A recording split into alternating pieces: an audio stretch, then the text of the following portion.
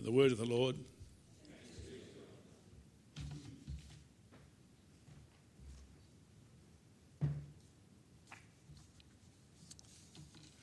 Well, thank you, Raquel, for your welcome, and to everyone else who has made me feel so welcome. It's great to be back here at St. Matthew's and see still so many familiar faces. I was reflecting actually on the way down here that my family and I first came to St. Matthew's in 1983. That's 40 years ago. Doesn't time fly when you're having fun? I was assistant minister to Kevin Giles, and I've joked often that when I call Kevin these days, he still thinks I'm his assistant minister. Let's bow our heads in prayer. Father, be with us, we pray, as we reflect together on your word. We pray that your Spirit might inform our minds and warm our hearts and encourage us to be faithful disciples. In Jesus' name, amen. Most of us, I suspect, have heard the popular interpretation of the parable traditionally known as the parable of the talents. Your version referred not to talents but bags of gold, which is actually a much better translation. But the word talents is in the original Greek, talenton, and it's still translated as talents in quite a number of modern versions. The new Revised Standard Updated Edition still has the word talents in it. And I think it's misleading because talents in the popular interpretation is taken to mean our natural abilities or God-given gifts. So pervasive is this interpretation that it's got into everyday English. We speak of someone who might be a very talented pianist, or of a footballer, we might say he has a rare talent. So on this interpretation, the meaning of the parable is that in the time between now and when Jesus returns, we should make the best use of our gifts and abilities in the service of God's kingdom. Now, actually, there's nothing particularly wrong with that statement. The problem is that it's not the meaning of the parable. It misses the point and dilutes the impact of the parable. I'm not sure how this popular interpretation gained such currency, because in the text there are a number of pointers that should steer us in a different direction. And I want to take a few moments, first of all, just to, say a few things against this traditional interpretation, but that will lead us into what I believe is the correct interpretation. And you can talk to me afterwards if you agree or disagree. But if we look at the text, first of all, we really need to be aware that in the time of Jesus, a talent was commonly understood to refer to a very large sum of money. I mean, it was a huge amount of money. In the single other use of the word in the whole of the New Testament, in the parable of the unforgiving servant, the word talent unambiguously refers to the huge sum of money owed by the servant to his master. Luke's version of this parable refers to minas, which is another unit of currency, not quite as large as a talent, but still a significant amount of money. There seems no reason from the text to prefer a more metaphorical interpretation. On a plain reading of the text, the talents represent wealth or treasure, not personal gifts or abilities. And, of course, your translation, which I think is a very good translation, translated the word talent as a bag of gold or bags of gold. As to the value of a talent, there's some agreement amongst commentators that a talent was equal to about 6,000 denarii, and since a denarius was a day's wage for a labourer, the sums of money in the parable are just astronomical. we could guess at perhaps $1 million entrusted to the first servant, 400,000 to the second, 200,000 to the third. Another reason to question the popular interpretation is that the parable is delivered at a time of just supercharged tension. It's delivered on the Wednesday of what we now call Holy Week, a week, you'll remember, that began with the triumphal entry of Jesus into Jerusalem, which was a dramatic affirmation of Jesus' claim to be the Messiah. And it was an affirmation that was taken up and celebrated by the crowds, much to the consternation of the religious and civic leaders. And then immediately following this, Jesus goes to the temple and drives out the traders and overturns the tables of the moneylenders. You can imagine the turmoil that provoked. Now, all this provoked intense fear and opposition amongst the religious leaders. So much so that, having failed to defeat Jesus over the next 2 days in debate, they begin to plot his death. On the Wednesday evening of that week, Jesus retires with his disciples to the Mount of Olives, and that's where he tells this parable. He's 2 days away from crucifixion, and he knows it. And it seems to me that at such a tense moment, it will be unlikely that Jesus would deliver a parable with the rather tepid meaning conveyed by the popular interpretation. It just doesn't fit with the stress and the urgency of the moment.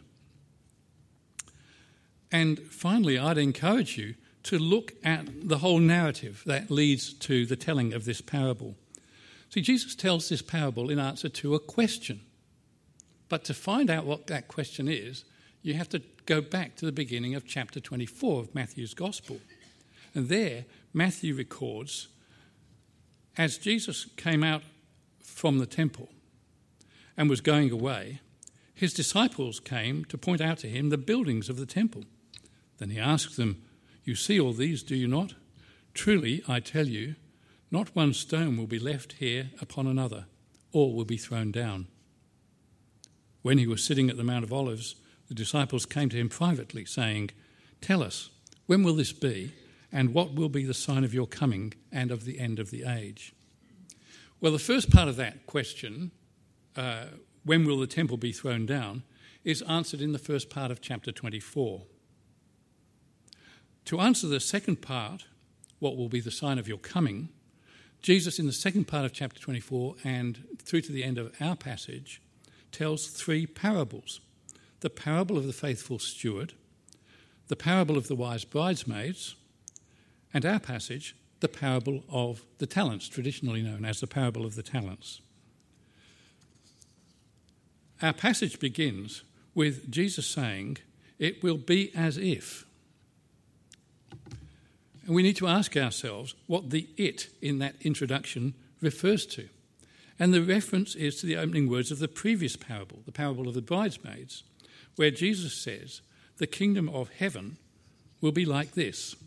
So moving forward, we could paraphrase the opening of our passage as, "For the kingdom of heaven is as if a man going on a journey summoned his servants," and so on. The reference is to the kingdom of heaven. The parable has to do with the kingdom of heaven, or the kingdom of God, as Mark and Luke have it. It is not a cautionary tale about making the best use of one's gifts. Well, you know the parable. The master entrusts part of his immense wealth to his servants and then goes away, leaving his servants to employ the funds he entrusted to them. On the master's return, 2 servants have multiplied the master's wealth, and they are recognised as good and faithful and invited to share the joy of their master. The third servant, however, has simply buried the riches entrusted to him and made no increase in the master's wealth. He's called to account, and he comes forward with an excuse. Sorry about the small writing. "Master," he says, "I knew that you are a harsh man, reaping where you did not sow and gathering where you did not scatter seed. So I was afraid and went and hid your talent in the ground. Here, You have what is yours. His master's unimpressed, to say the least, and replies, "You wicked and lazy slave, you knew, did you, that I reap where I did not sow and gather where I did not scatter? Then you ought to have invested my money with the bankers, and on my return I would have received what was my own with interest. So take the talent from him and give it to the one with the 10 talents. For to all those who have, more will be given, and they will have an abundance. But from those who have nothing, even what they have will be taken away." Now, on account of this third servant's depiction of the master, some people have struggled with the view that the master in the parable represents Jesus. I mean, the servant portrays Jesus as a harsh, grasping character. And what's more, in the parable, the master seems to accept this assessment. This, some argue, just doesn't align with the character of God as Jesus reveals that to us. And so they have difficulty accepting that the master represents Jesus. Those who raise this objection seem to forget that this third servant is in real trouble, and he's desperately seeking to justify himself. We have no reason to believe that his allegations are true. On the contrary, the master's actions at the beginning of the parable suggest an almost reckless generosity and trust. Now, on that reading, the master's reply is ironic. "Oh, so you reckon I'm a harsh man, do you? Well, in that case, you can be judged according to your own words." The irony, I think, is fairly obvious. So, if you can accept that the master in the parable represents Jesus, have a think about this. What then is the immense wealth that Jesus entrusts to his followers, both now and then, when he goes away? What is it that he entrusts to us following his death, resurrection, and ascension? It's not personal abilities, and it's not money. What is it? Well, I want to suggest to you that what Jesus entrusts to us is the good news that in him, and especially through his death and resurrection for us, the riches of the kingdom of God are offered to us and to all humankind in Christ. All the blessings that we know in Christ, free and full forgiveness, reconciliation with God and with each other, a new life in Christ, and a life, what's more, that is not made meaningless by death, and the gift of the Holy Spirit to guide us and to empower us. All these things and more are the riches of the kingdom entrusted to us, the grace of God extended to us. It is these riches I'm suggesting to you that are represented metaphorically by the talents in the parable, or the bags of gold in your translation. And it follows that the task of faithful servants is to multiply these riches and to extend the kingdom of God. If that's the case, then this parable is a challenge from the lips of Jesus to continue and indeed to expand his mission in the time before his return. The parable has to do with mission. And its impact, I think, can't be restricted to individuals. It has to be heard also by churches. And I think it has huge contemporary relevance for our diocese. Well, as we continue to think about this, notice initially the almost casual note in the parable that the master returned only after a long time. That's an interesting and cautionary inclusion. Jesus is saying, don't get overly focused, looking for signs of the end. There will be a delay before I return. And while you're waiting, act faithfully. And acting faithfully means multiplying the master's riches, which on my reading means extending the kingdom of God. The focus in the parable, I think, is on the third servant. He fails to grasp the generosity, the immense generosity of his master. And he fails to understand the trust that is being invested in him. He hides the master's treasure and then claims that the blame for this actually lies with the master, and that fear of the master lies behind his actions. The master, however, rejects this. He rebukes the servant as wicked and lazy, and then in another saying, which is problematic for many readers, orders the wealth that was entrusted to him should be taken and given to the servant who had 10 talents or 10 bags of gold, concluding, to all those who have, more will be given, and they will have an abundance. But from those who have nothing, even what they have will be taken away. As for this worthless slave, throw him into the outer darkness, where there will be weeping and gnashing of teeth. This sounds rather unfair to many readers and even harsh. But think about this. Trust is a personal relationship which is dynamic. If it's acted on, it grows. If it's neglected, then slowly but surely it dies. God extends the riches of the kingdom to us in trust. And as we, as individuals and churches, take up that trust, we grow in Christ and increase in our capacity to trust. To those who have, more will be given. On the other hand, if we fail to act on the trust we profess, then our life in Christ will begin to fall away and we'll become increasingly less able to trust, and eventually may arrive at a point where our trust is effectively dead, and as a consequence we find ourselves in a place of spiritual darkness. For from those who have nothing, even what they have will be taken away. Whether as individuals or as a church, if we fail to take up the trust that God has extended to us, if we hide or hug to ourselves the riches of the good news that God has entrusted to us, we shouldn't be surprised to find the vitality of our faith and mission in decline.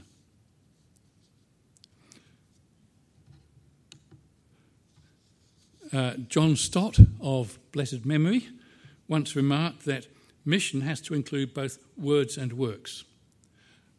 Words without works, he said, are meaningless, but works without words are ambiguous.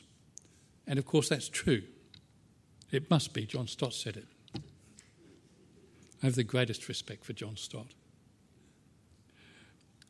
In this diocese, there's no lack of good work being done as an expression of mission. But the way I see it at the moment, there's precious little proclamation by word of the gospel.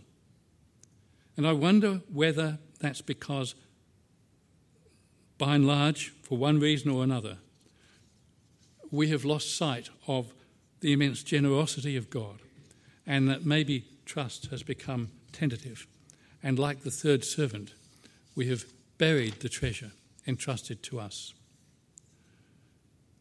The early church was in no doubt as to how the riches of the kingdom were multiplied. Read through the speeches in Acts or any of Paul's letters, and you'll find that the apostles consistently proclaimed Jesus as the crucified and risen Lord. Jesus proclaimed the kingdom. The apostles proclaimed the king. It's in the proclamation of Jesus as king that the riches of the kingdom of God are extended to others. Yes, the early church sought to live out and share the riches of the kingdom as far as it was able to in its early years, and then more so as time went on and its influence grew.